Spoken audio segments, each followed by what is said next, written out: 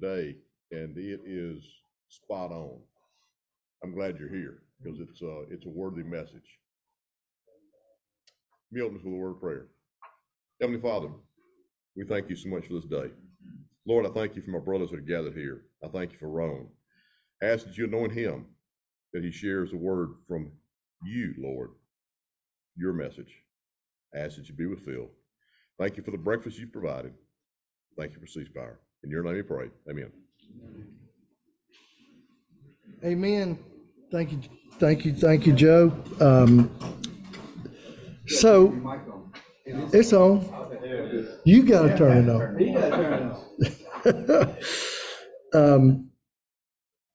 Hang on. I sent a prayer. It was kind of a. Does everybody know our broken arrow? Kind of like when a guy's in trouble, we send out the broken arrow message. Everybody know, when things are like hard and guy needs help, we send broken arrow, and guys start rallying. And so I on one of the text threads that I'm on with Phil, I said, broken arrow. Our brother is in great need this week because it's wedding week. And I said, here's our prayer for our brother. Dear Father, we pray for our brother that he would keep his eye on the ball, that he would stay focused with the number one goal of getting his daughter down the aisle. And that's the only thing he needs to focus on. Because every woman in his world this week is going to lose her mind. And they will be crazier than normal, according to the great philosopher Mike Leach. And Father, we pray that at the reception, Phil would present the file with all the current bills due, the car insurance, the car note, the cell phone bill, and I listed out all the bills. Then he would be able to present the file to the groom, and she is off the payroll. Thank you, Jesus. I don't have daughters. Had two sons that got married. My understanding is on the other side of the fence, it's a whole different ballgame. The wedding industrial complex. Holy cow. It's much larger than the defense industrial complex. So guys, glad you are here. I'm always I tell people all the time, something is happening for guys to get up and be at a gathering at 6:45 on Thursday morning. Well, some of us come at 7 unless we're doing the deal. So, man, I just think, something's going on. God's on the move. This series that we're doing is just the idea of kind of, I love the run to the roar, right? Because that speaks to this idea of the passivity of men. Some of you may have read the old book. I'm old. The book, it's 20 years ago. It was a book called The Blessing by Gary Smalley and John Trent. Some of you probably read it. It's just the father passing on the blessing to the son, right? Biblical, very, very good. But I always say I want to rewrite that book, and it would be the blessing part 2, and it would be the blessing, the reality. And the book would be pretty simple. First page, first chapter, passivity. Next page, passivity. Next page, passivity. About 100 pages with just the word passivity, because I believe that is the blessing that has been passed on to so many of us men. Some of you may be unicorns. I haven't met you, where you had a father that was very engaged and taught you what it meant to love a woman, taught you how to regulate your emotions, taught you what it means to have relational and emotional skill sets, and talked about wholeness and maturity. Raise your hands. No. No, what we got is passivity. And passivity is in our DNA. It goes all the way back to Adam, right? Adam was standing right next to Eve when the deal went down. And what did Adam do? He didn't do squat. And that thread of passivity runs through Scripture. Abraham, they couldn't have a baby. They're old. And, Sarah comes to Abraham, and she says to Abraham, I think it'd be, I'm old, can't have a baby. I think it'd be a great idea for you to have sex with the young maid, and we'll let her be the surrogate mother. And Abraham, being the man of integrity that he was, Abraham said, no, gosh, Sarah, that's a great idea. Right? And look what happened because of Abraham's passivity. Hello, ISIS. And that thread just runs through Scripture. And I don't believe that things are much different today with men and passivity. And this idea of run to the roar is certainly looking at your own life, what is going on, the things that you need to change, the things that you need to do different, the things you need to let go of, working out your salvation. It is the process of transformation. And so many men are passive when it comes to that. And then, once we kind of get that in alignment, what we need to be doing is advancing the kingdom of God. The three goals in the Christian journey is, number one, to become a great lover, like Jesus. And that's not kind of Hollywood love. We have such a misconception of what love is.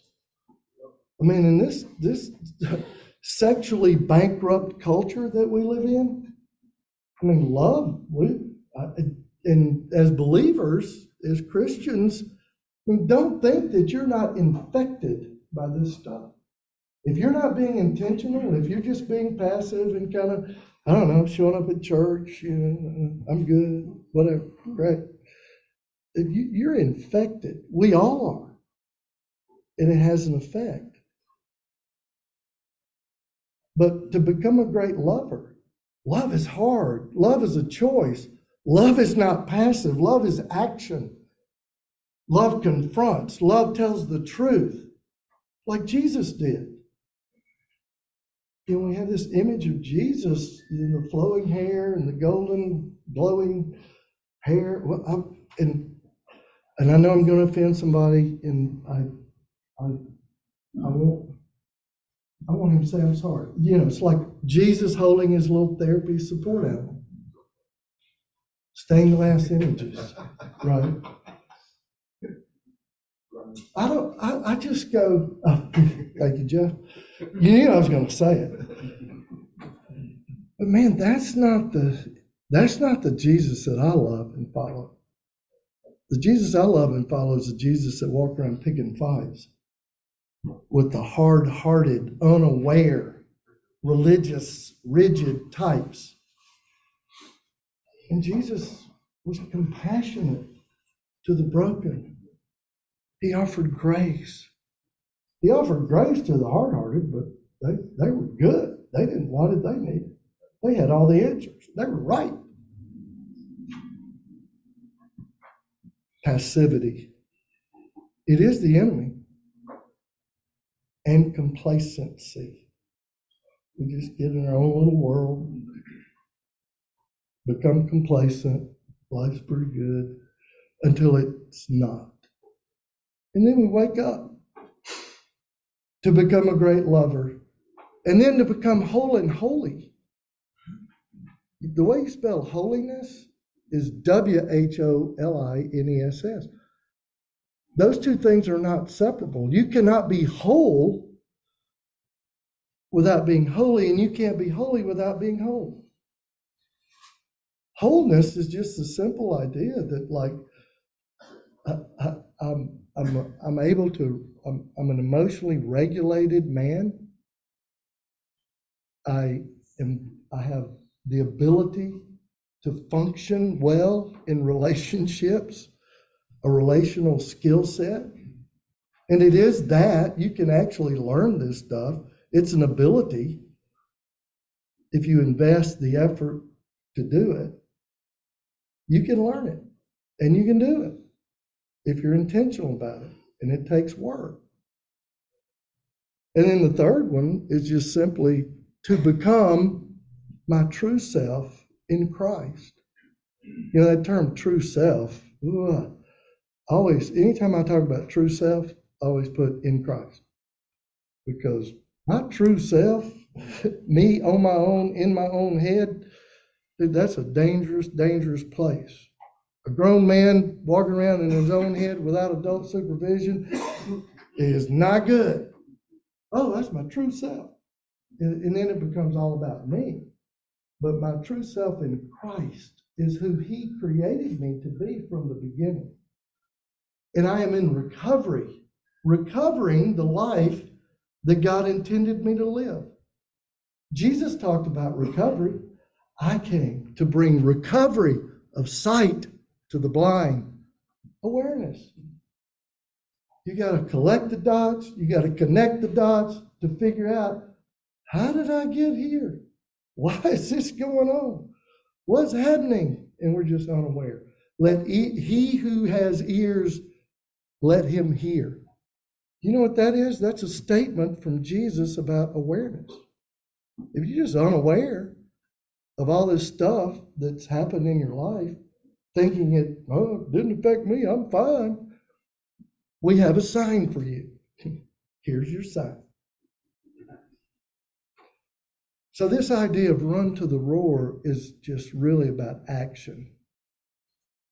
And that just takes a lot of different forms. As I said, I believe the first action, I gotta begin to look inside. Throughout church history, all the church fathers, from Augustine to Martin Luther to John Calvin, in some way, shape, or form, every one of them said, the journey to God is an inward journey. The more I know myself, the more I know God. And most of us men, we spend the first half of life building our outer world, right? Just life. I mean, we all do it. It's like, man, we're building our kingdom. And we have very little focus on the inner world until, we hit the midlife crisis, which there's really no such thing as a midlife crisis.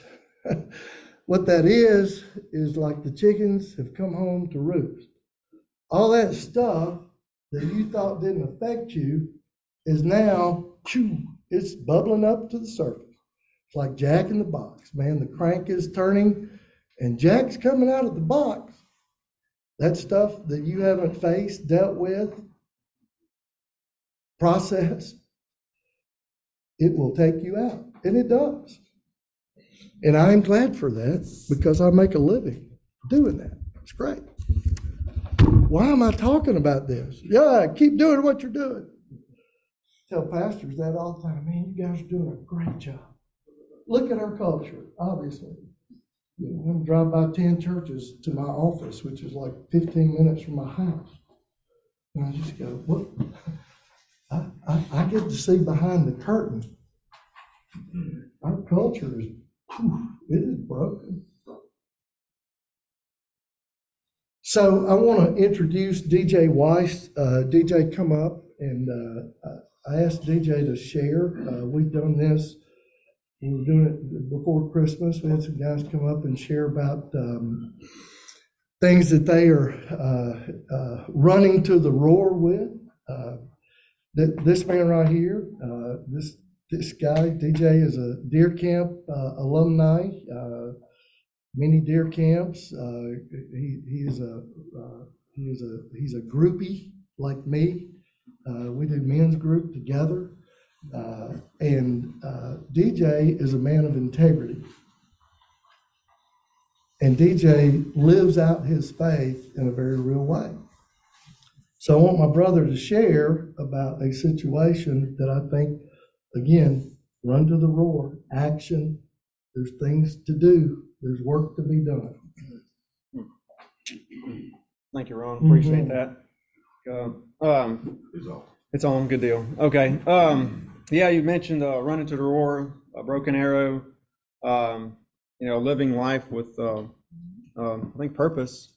And so I'm going to just tell you a brief story, and then really just looking for the community, for churches, for people to come together in a real way to help someone in a great need. So a good friend of mine this past October died tragically in a hunting accident.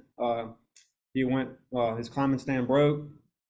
He fell out of the stand and died. His name was Chris Baker, and he leaves behind a wife, Michael, and 6 kids, 4 which still live at home, high school age to about 8 years of age, and Levi, Michael, Grayson, and Willow. And, really, I know it breaks all of our hearts, but obviously it impacted me greatly because just seeing the finality of life. We don't know when our last day, when we were going to be called. And so anyway, unfortunately for their situation, Chris was a hard worker, but like many people have met in my life, did not have life insurance, and pretty much lived from month to month, paying the bills. He was the sole breadwinner for the family, and now that he's gone, there is no nest egg. There is no fallback system. There are members of Morrison Heights Baptist Church, which I spoke with his dad, and they have really stepped up to assist the family in the dailies, I call it. But the current situation is that they're not going to have a place to live much longer. And so what I've done is I've reached out to first to my home church, Redeemer, seeing what their mercy ministries would be available to do. I've reached out to another church to see what they can do, if anything. And so I asked Ron just kind of sharing with him what's going on in my life, right? I brought this up to him, and he was gracious enough to allow me to come before y'all and just and really to talk with your church, your mercy ministries, see what can be done. There we are trying to ultimately give them a place to live. There's some scenarios we're working with right now, acquiring half-acre land, putting a mobile home on it, so they can live there. And because she hasn't worked in 18 years priorly, because she was a stay-at-home mom while Chris worked, it's really hard to go get a loan when you don't have a job or haven't had prior work history. So working with the family to, obviously she needs to get a job, working with her to in that process, but right now there's just not a lot out there. And so I'm partnering with the family, partnering with the men in my circle, my community, and there is a benevolent fund that was set up at Morrison Heights for Chris Baker, if you feel led to give in any way. But really what I'm asking is to go to your churches and challenge them to, most churches I've talked to have been very gracious, but really to reach out to really take care of our widows and orphans. I think that's what Jesus has called us to do, and I'm wanting to reach that call and go for it. So thank y'all for your time this morning. And if guys want to, if they want to donate, like how they get in touch with you. Sure. So really the simplest way as far as donating really is if you go to Morrison Heights website and type up Chris Baker, there is a link there where you can donate online, or you can be in touch with me or Ron, or and send them a check, whatever you feel led to do. But please, just I'm looking to partner with churches and bring this together, and I think something, well, with God anything's possible, so I'm not worried about it. So, but thank y'all. Thank you, DJ. Yes, sir. Thanks, Ron. Appreciate it, brother. Yeah, love you, dude. Action, widows and orphans. I look at churches and I look at, like, what are we doing? What are we doing? There's some great programs and some really nice buildings, but the fields are right in front of us. It's amazing. I always say, man, I've been beating on pastors' desks for many, many years about primarily one thing. I'm not a one-trick pony, but it's like every time I talk, I think you guys know it's going to come up, is just this issue around pornography. It's the real pandemic. I want to read you. This will absolutely just boggle your mind. It does mine. If aliens came to Earth to study how humans use the internet, they would find one of the most popular pornographic websites has 64 million visitors each day, the equivalent of 729 visitors every second. Now, this was in 2016. Oh, by the way, things have not gone in the other direction. This was 2016. Humans watched 92 billion videos from this one website. There's other ones out there. An average of 12.5 videos per every person on Earth, man, woman, and child. This adds up to 4.6 billion hours of pornography watched in a single year. 4.6 billion. That's the equivalent of 524,641 Earth years of pornographic footage watched in a single year on one pornographic website that you can access in the palm of your hand, and so can your children. It's no big deal. And this isn't your daddy's Playboy anymore. It's the heart of darkness. So, another run to the roar, action. I hold in my hand Senate Bill number 2346, Mississippi Legislature.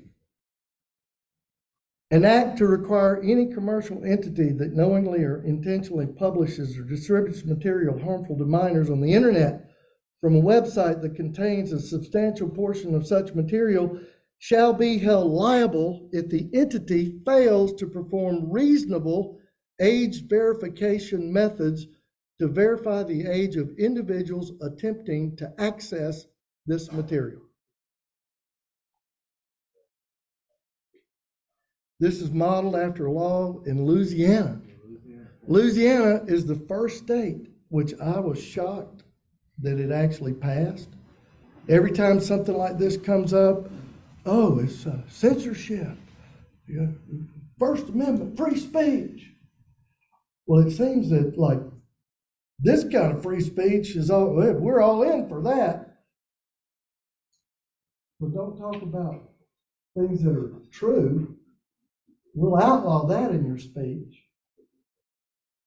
And I just like, man, I was shocked.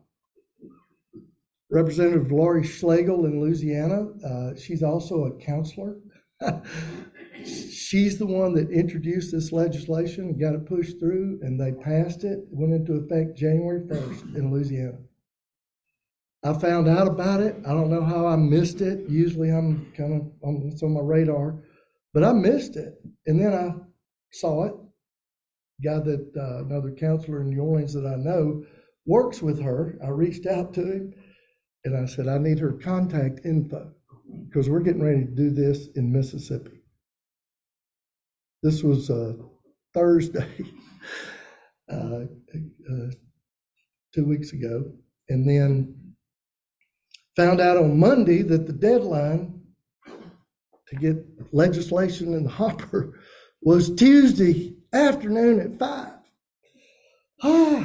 I'd reached out, another young guy, Cade Yates, who works for one of the conservative PACs. I printed out the article, saw Cade at Men's Group. I said, dude, you're going to be my political point man. He opens it up and goes, holy, I won't say what he said, but yeah. Anyway, he said, dude, I'm on it. He got me in touch with a guy that works for the Alliance Defense Fund, who got me in touch with Dr. Jameson Taylor, who's with the American Family Association.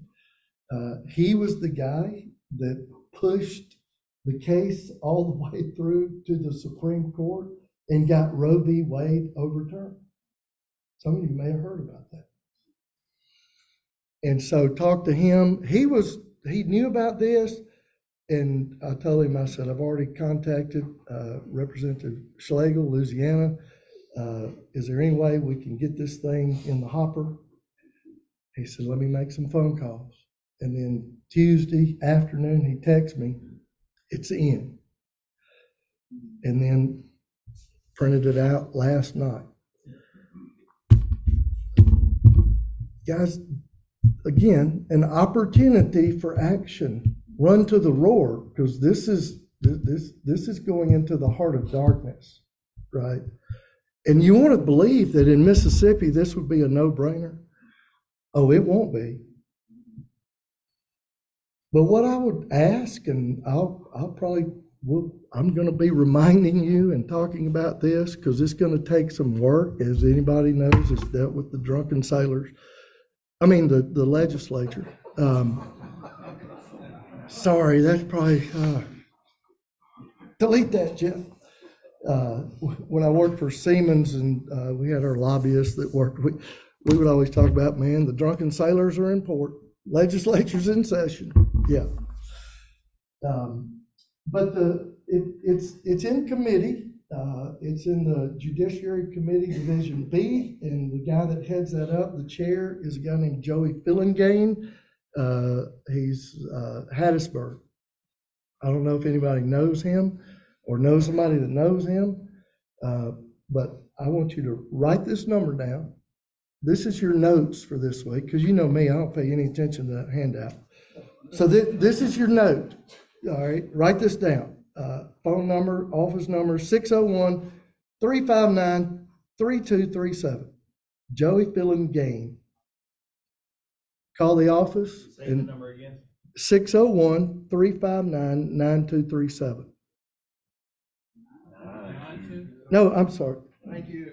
Yeah, thank you, Joe. 601-359-3237. How? Yeah, thanks, Steve. Senate Bill number 2346. That's all you need to know. Tell them you're calling. You want to get this thing passed. You're an angry, concerned citizen. We used to be a democracy. They actually do what people kind of thought was good. But guys, I am passionate about this because I see the destruction. I see it. That's what I've been pounding my head on pastor's desk up against a brick wall. Like, guys, what are we doing? This thing is taking men out left and right. I always tell people, I'm a Christian counselor. I'm not driving over to Shuckers loading the bus. I'm not going to the local beer joint, say, hey, who wants counseling? No, it's people sitting in the pews next to you. This stuff is an epidemic. And what we're seeing, what it causes, it is harmful. This is not a moral issue. This is a harm issue. It's real. So I would just ask you, man, get engaged. Don't be passive. You got grandkids, you got sons.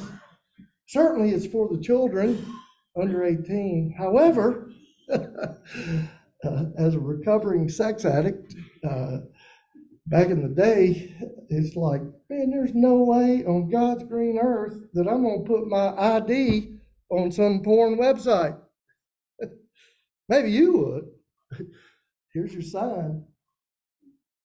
It's a deterrent. Is it going to stop it? No. But man, can we just try to stem the tide? We live in a bankrupt, completely bankrupt sexual culture. And this porn-demic, that's the reason. So, get engaged. You know, we have a song we normally play, but Jeff, we're not going to play that song. Okay. And y'all know when I do this, we have a handout, and we're not paying any attention to that either. Actually, it's the one from last week, so you can catch up. It's now on the website. You can go fill it out if you want to. Whatever. I do want to read the Lion Maker Declaration that Phil has been reading with this series, Run to the Roar. I will quit living as if the purpose of life is to arrive safely at death. Be the lion. I will set God-sized goals. I will pursue the God-given passions. I will go after a dream that is destined to fall without divine intervention. Be the lion. I will stop pointing out problems. I will become part of the solution. I will stop repeating the past. I will start creating my future. Be the lion. I will face my fears. I will fight for my dreams. I will grab opportunity by the mane and not let go. Be the lion. I will live like today is the first day and the last day of my life. I will burn sinful bridges. I will blaze new trails. I will pursue the next adventure. Be the lion. I will live for the applause of nail-scarred hands. I will not let what's wrong with me keep me from whispering what's right with God. Be the lion. I will dare to fail. I will dare to be different. I'll quit holding out. I'll quit holding back. I'll quit running away. I will use my gifts and brokenness to impact others. I will seek to be a brother and father to other men. I will live in community. I will fight. I will be the lion. I will seek to be like Jesus. Vision. What's your vision for your life? We got to have a vision. We got to be intentional. Otherwise, it's just a wish. And then we got to apply the means to it. There's the action. That's where the rubber meets the road.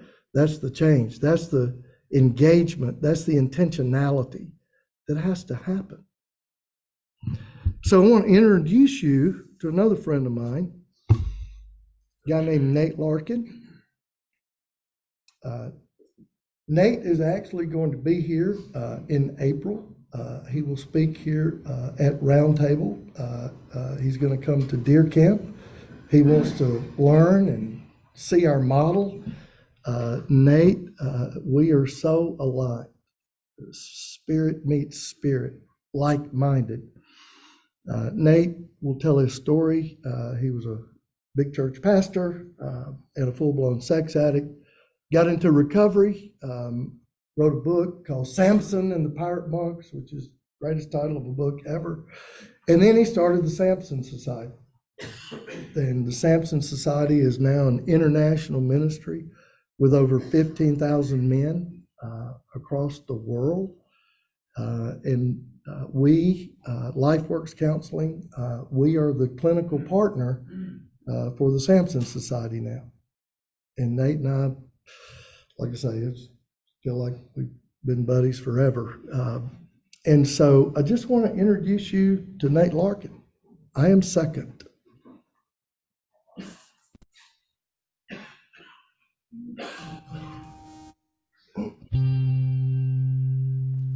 I thought that the day my story came out, my ministry would be over.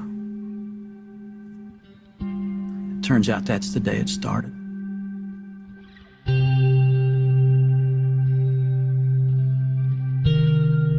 Reputation was everything for me. I set out to build a good reputation and to protect it, which meant that there were parts of my life that I couldn't let anybody see. There were some battles I had to fight alone.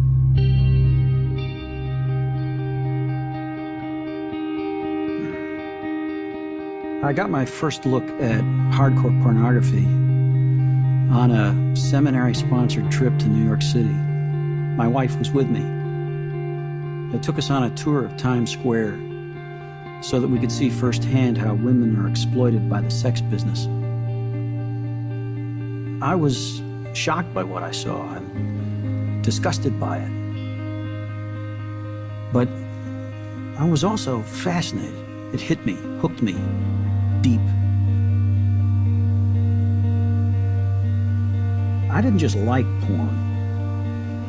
I became obsessed with it. And it eventually took me places I never intended to go. So before I know it, I'm a pastor, married, 3 kids, and I'm picking up my first hooker on my way to lead a candlelight service on Christmas Eve.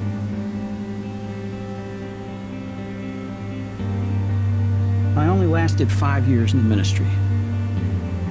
I was never caught, but I was terrified of losing my reputation. My life was out of control. I'd lost any hope that I could stop what I was doing, so I bailed on the ministry, went into business, succeeded in business. But that's about the only thing I succeeded at. Those were dark years. My life got smaller and smaller. I hated what I was doing.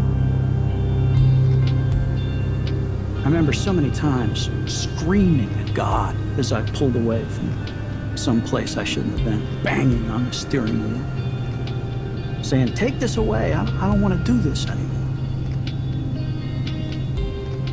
He never answered that prayer.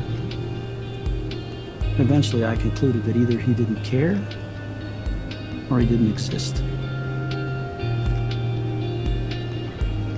Today, I'm so glad he didn't answer that prayer.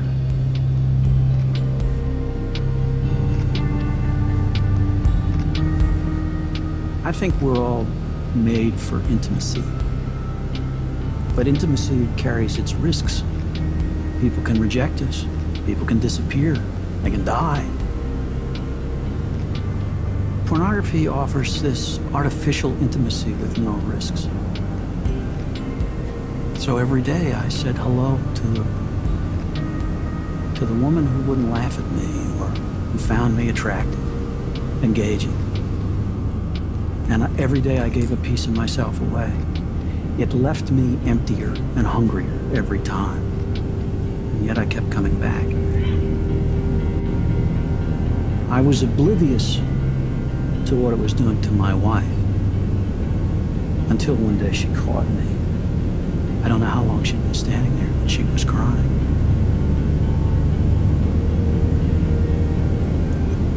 And so I apologized and we talked it through. I was still afraid. A few days later, she found a condom on the floor in the bathroom that I couldn't quite explain. This time, she didn't cry. She sat me down on the edge of our bed and she said, "I'm done. I still love you, but I don't like you. I don't trust you. I don't respect you. And I don't believe you can ever change." That's what it took for me to get out of my private world. Living in the truth, walking in the light, no matter how other people might perceive it. I mean, that's freedom.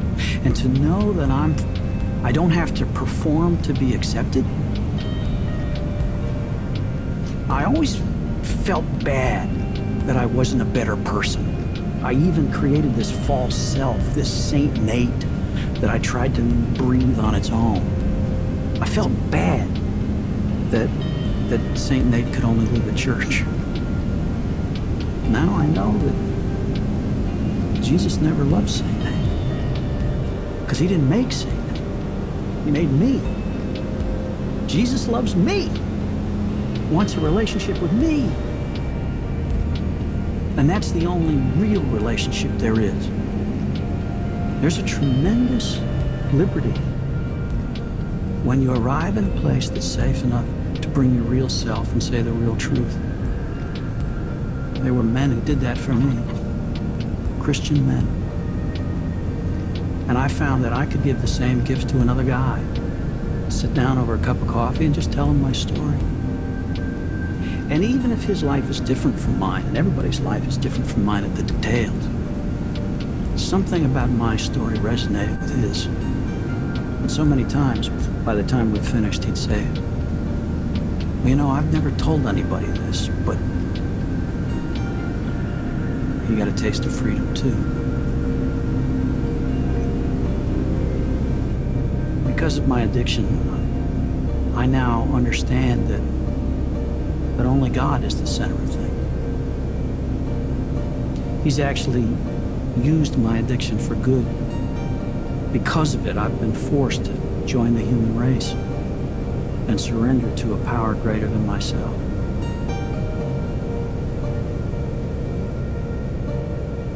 God is good. God is love. And if I'll follow the path that He's laid out for me, I can live every day in the warmth of His love, and I can reflect it to others.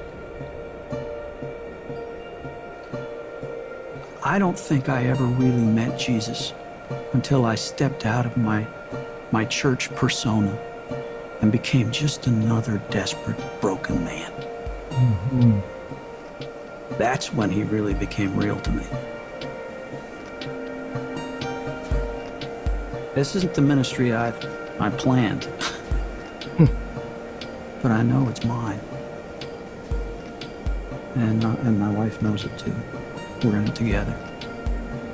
My wife will tell you today that she's been married to 2 guys named Nate Larkin. And as hard as those first 20 years were, she'd take him again to get the last 10.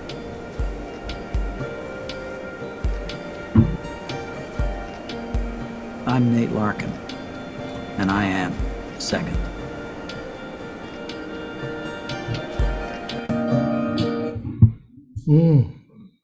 Amen and amen. John 16:33, Jesus said, I have told you these things so that in me you may have peace. In this world you will have trouble, but take heart, I've overcome the world. Job 14:1 and 2, man born of woman is a few days and full of trouble. He springs up like a flower and withers away, like a fleeting shadow he does not endure. 2 Corinthians 6:4, but in everything commending ourselves as servants of God, in much endurance, in afflictions, in hardships, in distress. Life is hard. That's reality. And here's the path of life, just a way to look at it, I think. So there's this thing that's happening, and this thing is called life, and it is moving forward. It does not stop for you. It's coming at you, right? And so there's 3 realities that come with life. I just read them. Pain, uncertainty, and work. Work is not just vocation. It's part of it. You know, we take the curse and make it literal, like you will labor and toil out there in the fields, right? You'll all be farmers. Now, what God is saying in that, He's saying, in Eden, it was effortless. I guess they were laying around eating grapes. I don't know. Everything was provided. effortless. And now it's going to take effort. Anything that you want in life, it's going to take work. We all know that intuitively. Anybody tried to lose weight? You try to get better at golf.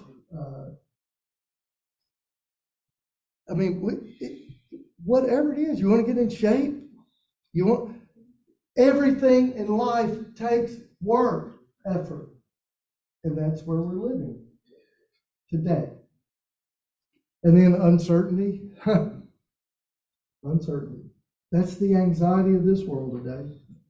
We can't control it, don't know what's going on, what's going to happen, and we have very little faith, trusting that God's in control. I don't know, but I trust.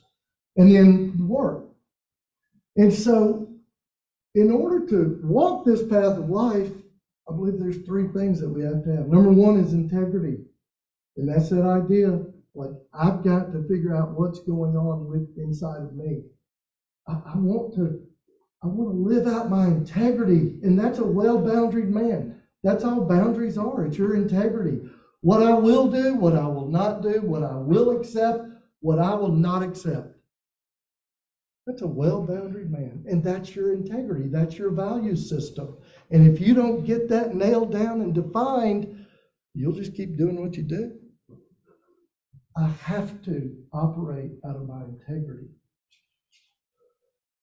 And then resilience. And resilience is just the idea, I get knocked down, I get up again. I believe most of us men, except for the snowflake generation now, most of us men have an innate sense of resilience. Because growing up, it's like, yeah, the bone's sticking out, rub some dirt on it, get back in there, right? I mean, we just, it's there. Now, sometimes it gets short-circuited because of the pain, and we go to some escape, medicating, numbing behavior. Our distress reduction behaviors. And then flexibility. Flexibility is just the idea I've got to adapt, I've got to change. I don't compromise my integrity, but I'm also not rigid. It's not supposed to be this way. It's got to be my way. Very rigid. Rigidity is a major, major problem. You've got to learn how to flex if you're going to walk the path of life. If you don't, life will be kind of sucky. And overarching this is just the idea of acceptance, the serenity prayer. God, grant me the serenity to accept the things I cannot change. Change the things I can, and the wisdom to know the difference. Accepting hardship, the reality of life, accepting hardship as a pathway to peace. Acceptance may be one of the keys to life. I don't accept somebody else's craziness. That again, back to integrity and boundaries, that's number one. But I can be with that person. I don't have to agree with them or condone what they're doing. But I can accept, right?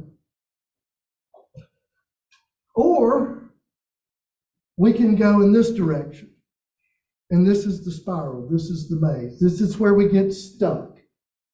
And then that's the anger, shame, guilt, envy, lust, fear, anxiety, depression, on and on and on and on. Blame. She's mean to me. My boss, she's blah, blah, blah, blah. And what this is, and we live in it today, it's just victim. It's a victim mindset. The whole culture, just everybody's a victim.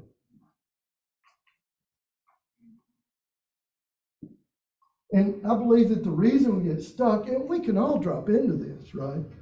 But we got to be aware of it. What's going on? Why am I dropping into this? I know the way out, but the reason is the past. And it is just the unresolved trauma in our lives. That song, just read the lyrics. You can go listen to it. It's kind of a sad song, so I didn't want to play it. But he's just talking about the family dysfunction and the effect of it, right? Now, again, we've all got that to some degree. Every family's dysfunctional. There's just degrees of it. But everybody's got something. And at some point, you got to accept that was the reality. Now I got to do something different, and I got to move on. Jeff, put that scale picture up there just real quick, and I'll close with this. But it's just unresolved trauma, the stuff in our past that we're unaware of, or the nuns, not the sisters, not the Catholic sisters, the nuns. Those are the people who think, I'm fine. No, that didn't affect me. Mom and Dad were crackheads, locked in the closet, burning me with cigarettes, but I'm fine. Stuff has an effect. And God tells us, this is the fifth commandment. Honor your mother and father. Again, it's not blaming. I get that often in counseling. It's like, well, you're blaming parents. No, it's just naming the reality of what I grew up in. The facts. Fact, impact, and track. That's all it is. And you know what? God affirms it. The word honor in English language is a crazy maker. It breeds this kind of family loyalty. I can't say anything bad about mom and daddy. That's not what God is saying. The Hebrew word in that, this is the fifth commandment. The word is honor. The Hebrew word is kabed. And it's a picture, Hebrew language, word pictures. It's a scale. Even in the fifth commandment, what God is saying is weigh it out. Mom and dad are broken just like you are. Welcome to the human race. They're broken just like you are. And what you have to do, you have to be aware. You have to see the good. You got some good. I don't know, maybe they just had sex and you showed up and that was it. But that was good. You wouldn't be here otherwise. So there's good that you got, and then there's bad, right? That's the dysfunction. The sins, the dysfunction of the fathers and the mothers will be passed on to the third, fourth, fifth, forever generation. It's not literal sin, it's the dysfunctional behaviors. And God gives us a picture of it in the Old Testament. He shows us the family systems, and they were all jacked up. How do we not get this? And nothing's changed. Weigh it out. You got to see the bad, you got to see the good, you got to figure that out. And it also has a double meaning. It carries weight. It has impact in every relationship you will be in the rest of your life. And if you don't become aware of it, you will live life like the directions on a shampoo bottle. Some of you bald guys don't know what that says. But if you ever just turn around in the shower and read it, it says lather, rinse, repeat. If you do not become aware of it, you are destined to repeat it, and you will. It's about awareness, guys. It's figuring this stuff out. Collecting the dots, connecting the dots, correcting the dots. And then, in the midst of that, not and then, but even in the midst of it, as you're doing that work, you're figuring this out, you're engaging with others, you're getting feedback, they're helping you see yourself. We can't see ourselves until we see ourselves through the eyes of another. Critical community, authentic community, honest community. I need feedback in order to grow. But I'm working with this stuff, right? We've all got to be engaged. Collect the dots, connect the dots, correct the dots. Get engaged, take action, and build the kingdom. That's why we're here. That's it. Father God, thank you just for the men that are in this room, engaging in life to the full. The glory of God is a man fully alive. And Father, we want life, and we want you, and we are grateful, we are thankful for who you are. Jesus, we acknowledge your presence here in this room right now, and we are so glad that you are with us. Amen. Have a good day.